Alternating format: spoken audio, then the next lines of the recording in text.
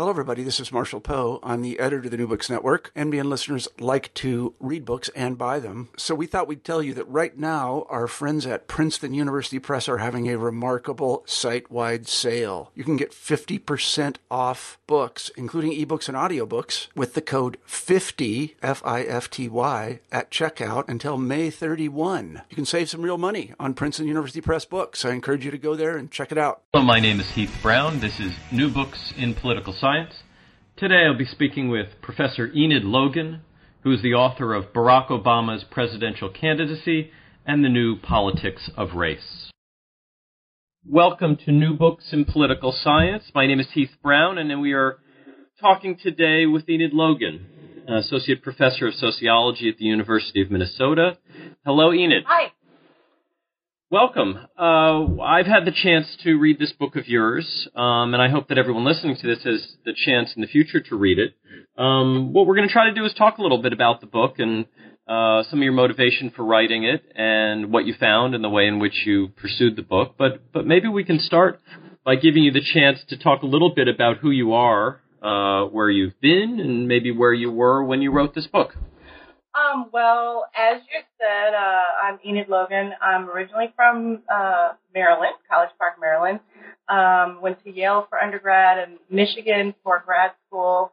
While I was there in grad school, I became particularly interested in studying the Black experience in the Americas. I ended up doing a lot of work in Latin America, specifically in Cuba. And I also had an abiding interest in looking at race in the U.S., focusing on the Black experience. Yes, I've been at the University of Minnesota for about 7 years now. I was tenured last year.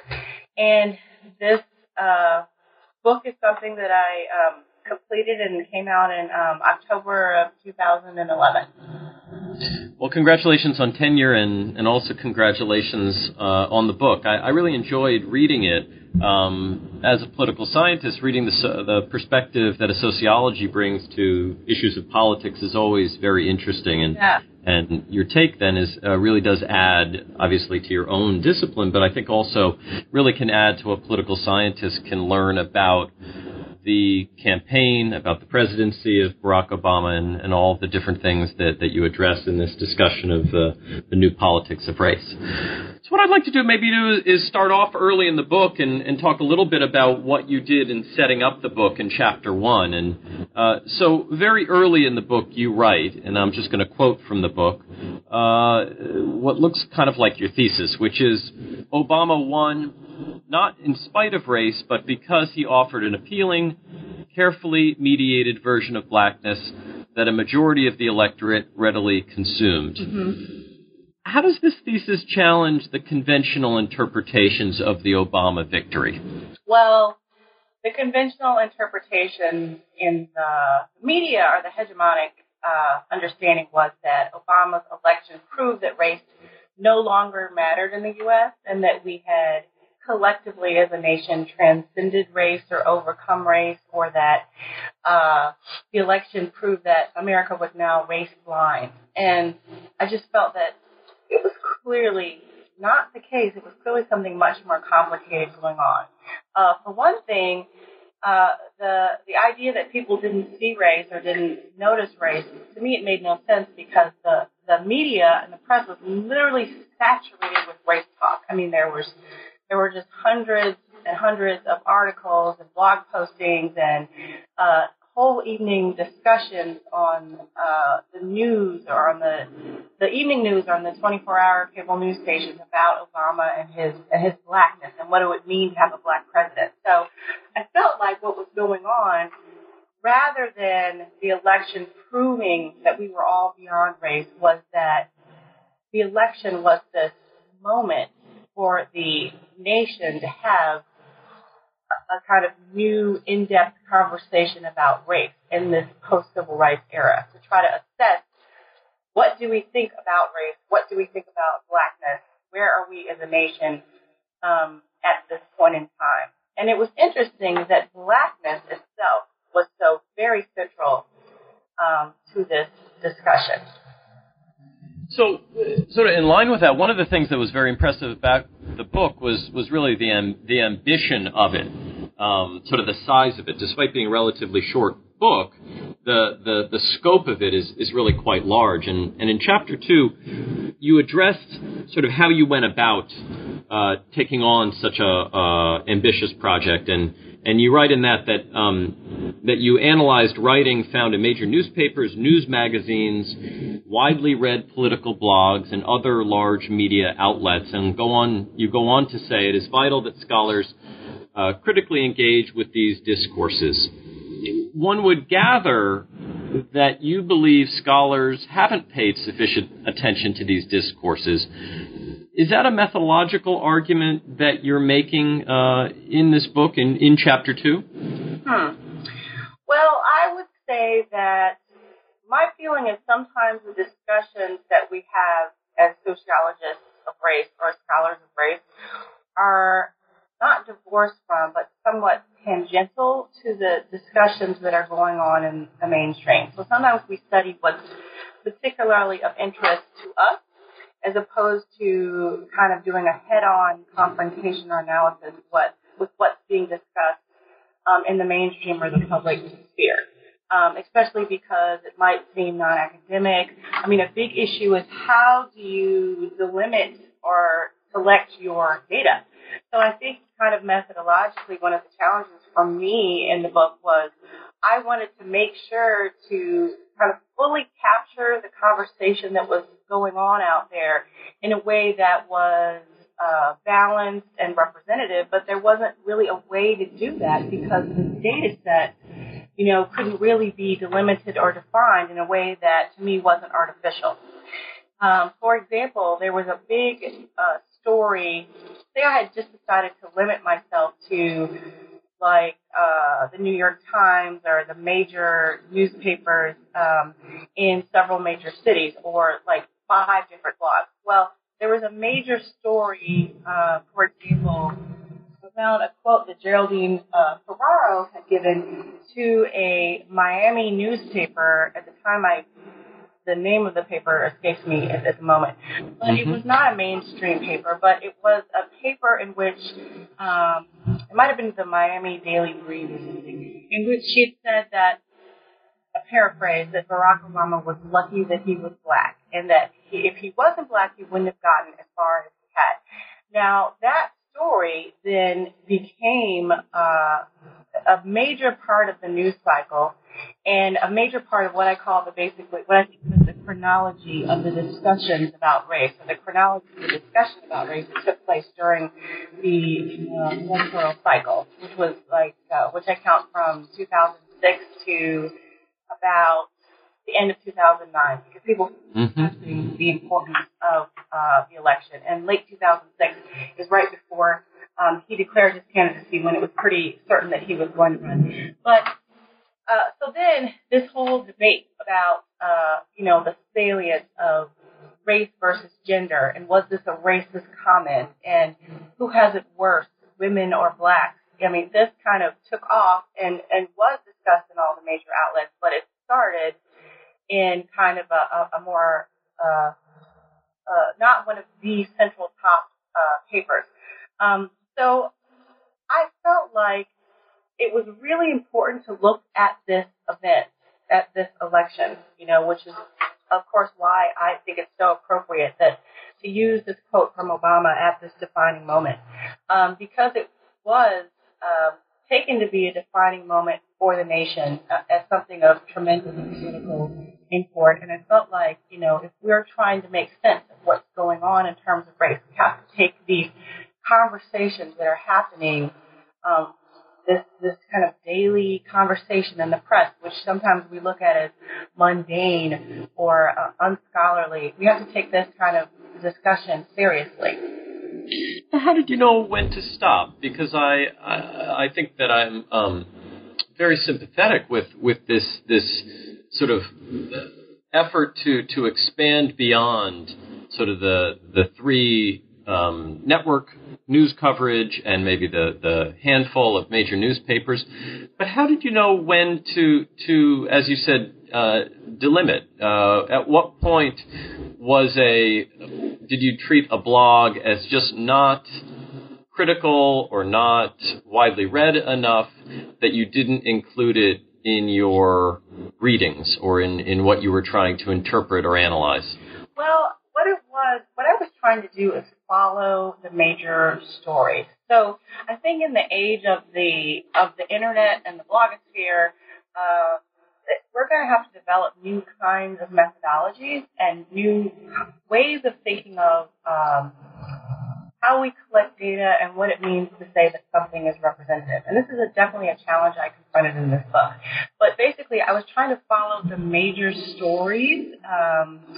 And as I said, I kind of charted out a chronology. So I'd say, okay, this is February 2007 or March 2008. What are the major stories that are going on at this time? Well, we have the major issue of the debates over Jeremiah Wright's incendiary sermons and the tapes of his sermons being played over and over again. And then we had Obama's response of the race speech of March 2008 and how that was taken. So I followed the major stories and the major arguments that came out of these stories.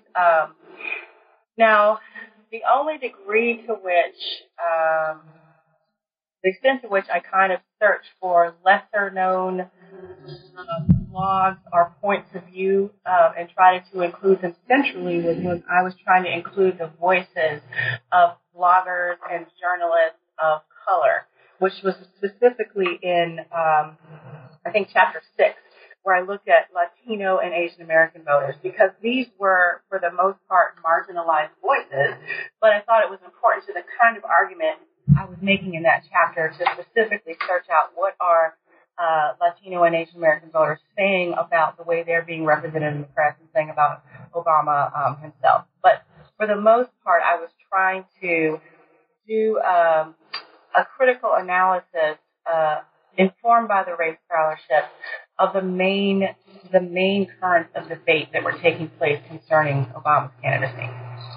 Now, you've brought up all of these things that I'm so curious about. So let me start with one of them, which is one of the really centerpieces of the book, which is in your treatment of the quote, race speech. Mm-hmm. And one of the things that you write in Chapter 3 is that some observers have been very critical of the address, seeing it only classical in an only classical color blindness and racial denial. You seem to reach a different conclusion about the speech. I wonder if you can briefly recount where this speech occurred in the campaign and how you interpreted it, and maybe why your interpretation's a little different than the way others have interpreted it. Yeah, I actually thought that the race speech was kind of a moment of bravery or courage on Obama's part, because I felt like there he tried to take the points of view, as I say, he attempted to explain the black church tradition without reducing it to caricature, and black frustration without reducing it to mythology, which was very common overall. Sometimes he tended to do himself. He says, while black anger was not always productive, it is, quote, real, it is powerful, and to simply wish it away or condemn it without understanding its roots only serves to widen the chasm of misunderstanding that exists between races. Now, what this was the speech that he gave in March of 2008 in response to kind of the furor that had arisen over what were taken to be very incendiary sermons given by his former pastor, the Reverend Jeremiah Wright, during the time that Obama was a member of the congregation in Chicago. I think it was Trinity Church in Chicago. And so there were some arguments that, because so Jeremiah Wright was widely kind of caricatured or portrayed as a racist, a nutcase, a conspiracy theorist, etc. And the idea was that Obama, by having been affiliated with him, certainly shared some of these kind of views. And therefore, the whole pretense of his campaign, or the promise of who he presented himself to be, meaning kind of a racially transcendent candidate who would help to overcome these racial divides, who was able to be a black politician who would not divide the nation, that he was able to, who was fundamentally different from these other problematic men, such as Jesse Jackson and such as Al Sharpton and such as Jeremiah Wright at this time. So the whole idea that he was this kind of post-racial, racially transcendent candidate, this was called into question by the idea that he was affiliated with Reverend Jeremiah Wright.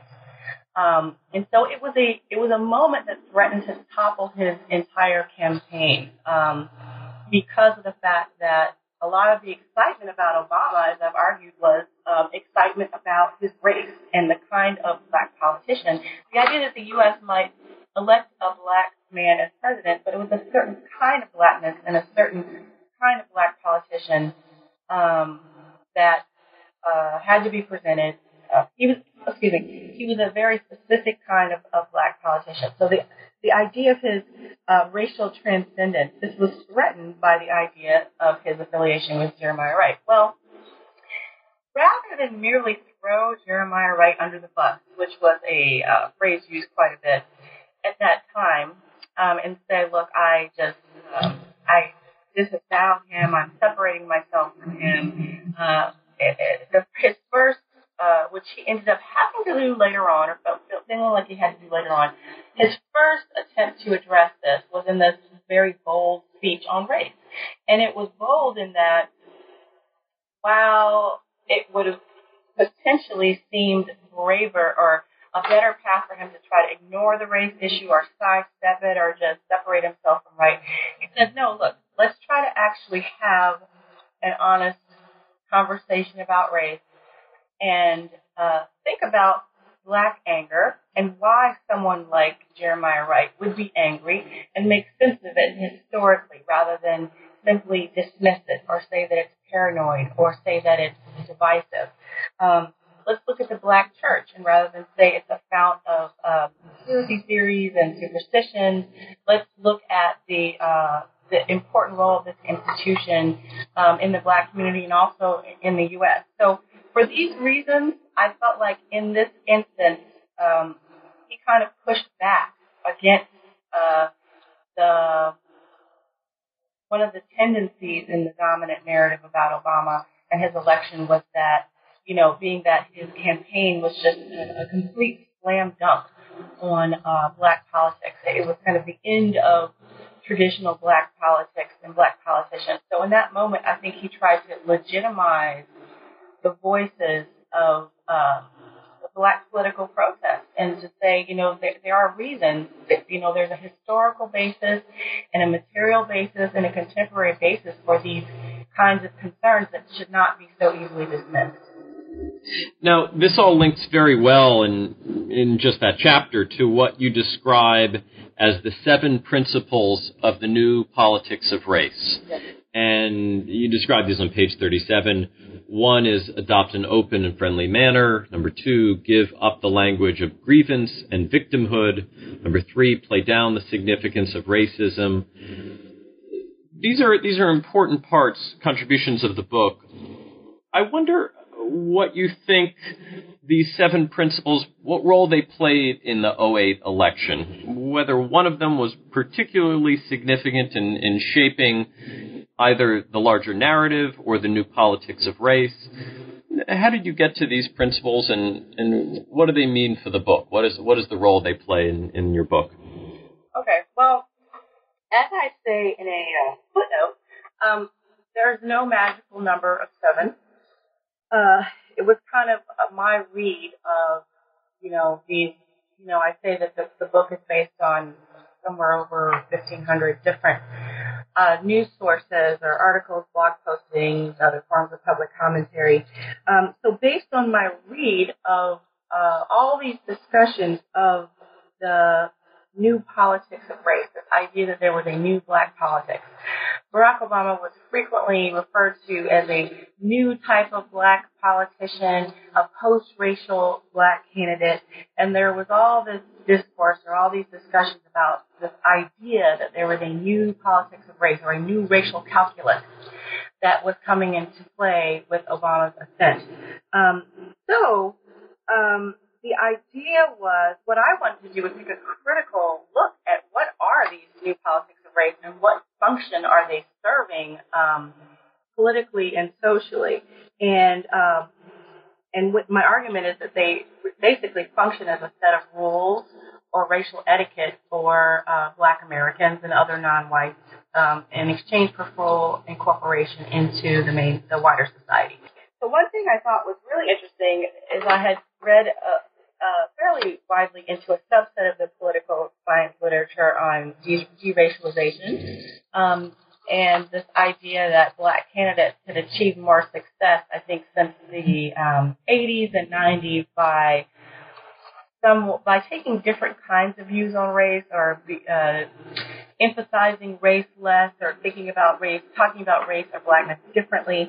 And I wanted to broaden and kind of enlarge upon this idea and think about how it applied not only to blacks in politics, but blacks in the wider society. So I saw the new politics of race as being a kind of set of prescriptions, not just for blacks in the political sphere, but as I said, for basically middle class, professional class blacks in general, kind of a code of conduct for integration into the wider society. And I think this becomes a really important issue, or it's very relevant because of the politics of class in the black community, the fact that we have a more and more bifurcated class structure with blacks who a split between blacks who are middle or professional class and blacks who experience intergenerational poverty, and that we have, rather than kind of a broad middle, that we see more and more of a split, and that blacks tend to be framed. African Americans, I believe, are being experienced race differently based upon class and are racialized differently based upon class. So therefore, I think that the kind of imagery, stereotypes, expectations that are applied to African Americans are more and more diverging or beginning to be bifurcated along lines of class. Well, the new politics of race for me seem to be, as I said, a set of expectations for blacks in this kind of upper socioeconomic tier. How do you deal with the issue of your blackness in the public sphere? How do you relate to whites? How do you relate to or help us understand these very problematic lower class or underclass blacks, etc.? And so Obama, by seeking to be president of the United States, was forced to deal with all these questions head on, and I felt like these were the things that were being asked for him, what I've listed as these 7 principles.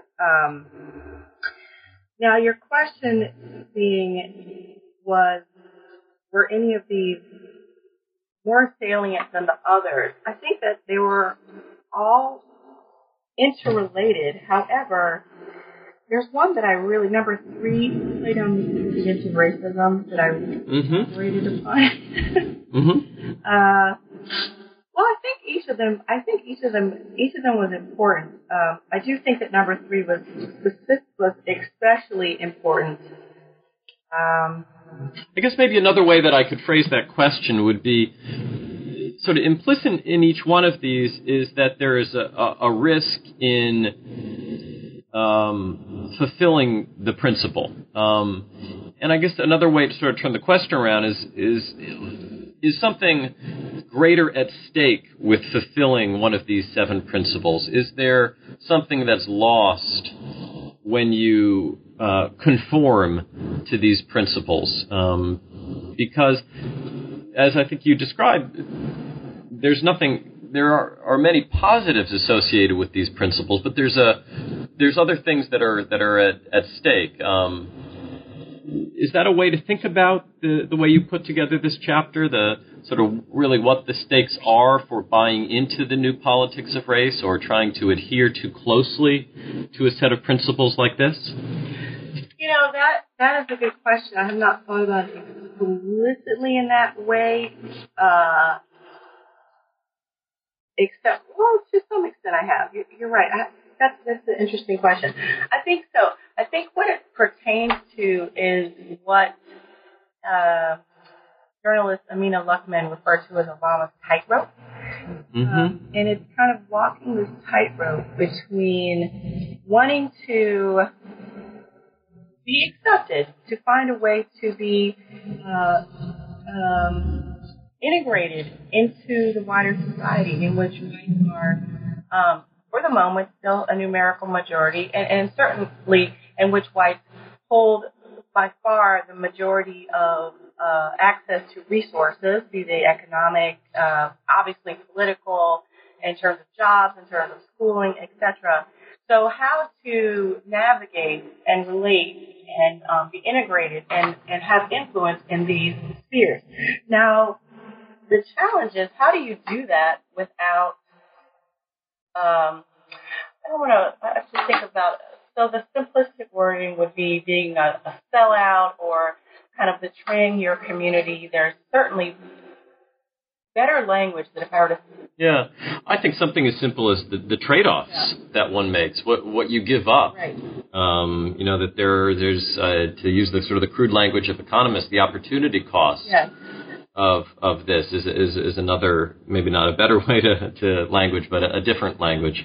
Well, I said, for example, that for Obama, the new politics race, or something, I said that he played them to win, but he did not establish the rules of the game by himself, by any means. These were expectations that were put on him as well. And so a lot of times it was portrayed in the press like, oh, Obama is doing all these great things because he's showing, I think after his Iowa win, George Will and Bill Bennett together made similar comments like Obama has shown the black community that you don't have to be an Al Sharpton or a Jesse Jackson. You can talk about the issues. He's basically shown them that, that they have learned, they can learn how to engage in responsible, non-hostile debate.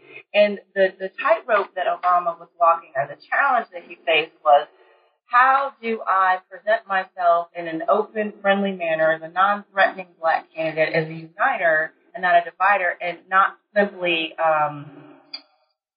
help to basically reaffirm this integrating narrative about the pathologies of the black poor and about this idea, reinforcing this idea that any problems or challenges that blacks face are solely due to their own personal failings, or basically repudiating the whole history of black struggle in the U.S. So this, this being a challenge that he would face personally and that other blacks would face as well. I think the main challenge, one of the main challenges lies in this, number 5, repudiate the choices and lifestyles of the black poor. I think there was a kind of hunger for Obama to, agree that poor black people were a really problematic people and who needed to be lectured to, they needed to be held in line, they needed to be held accountable.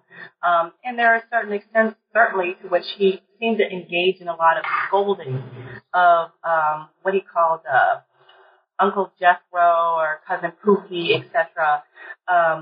And so there was a lot of ambivalence and kind of back and forth about what Obama was doing. Was this a strategy for him to get in office? Was it just something that was expedient? Did he really have these kinds of beliefs?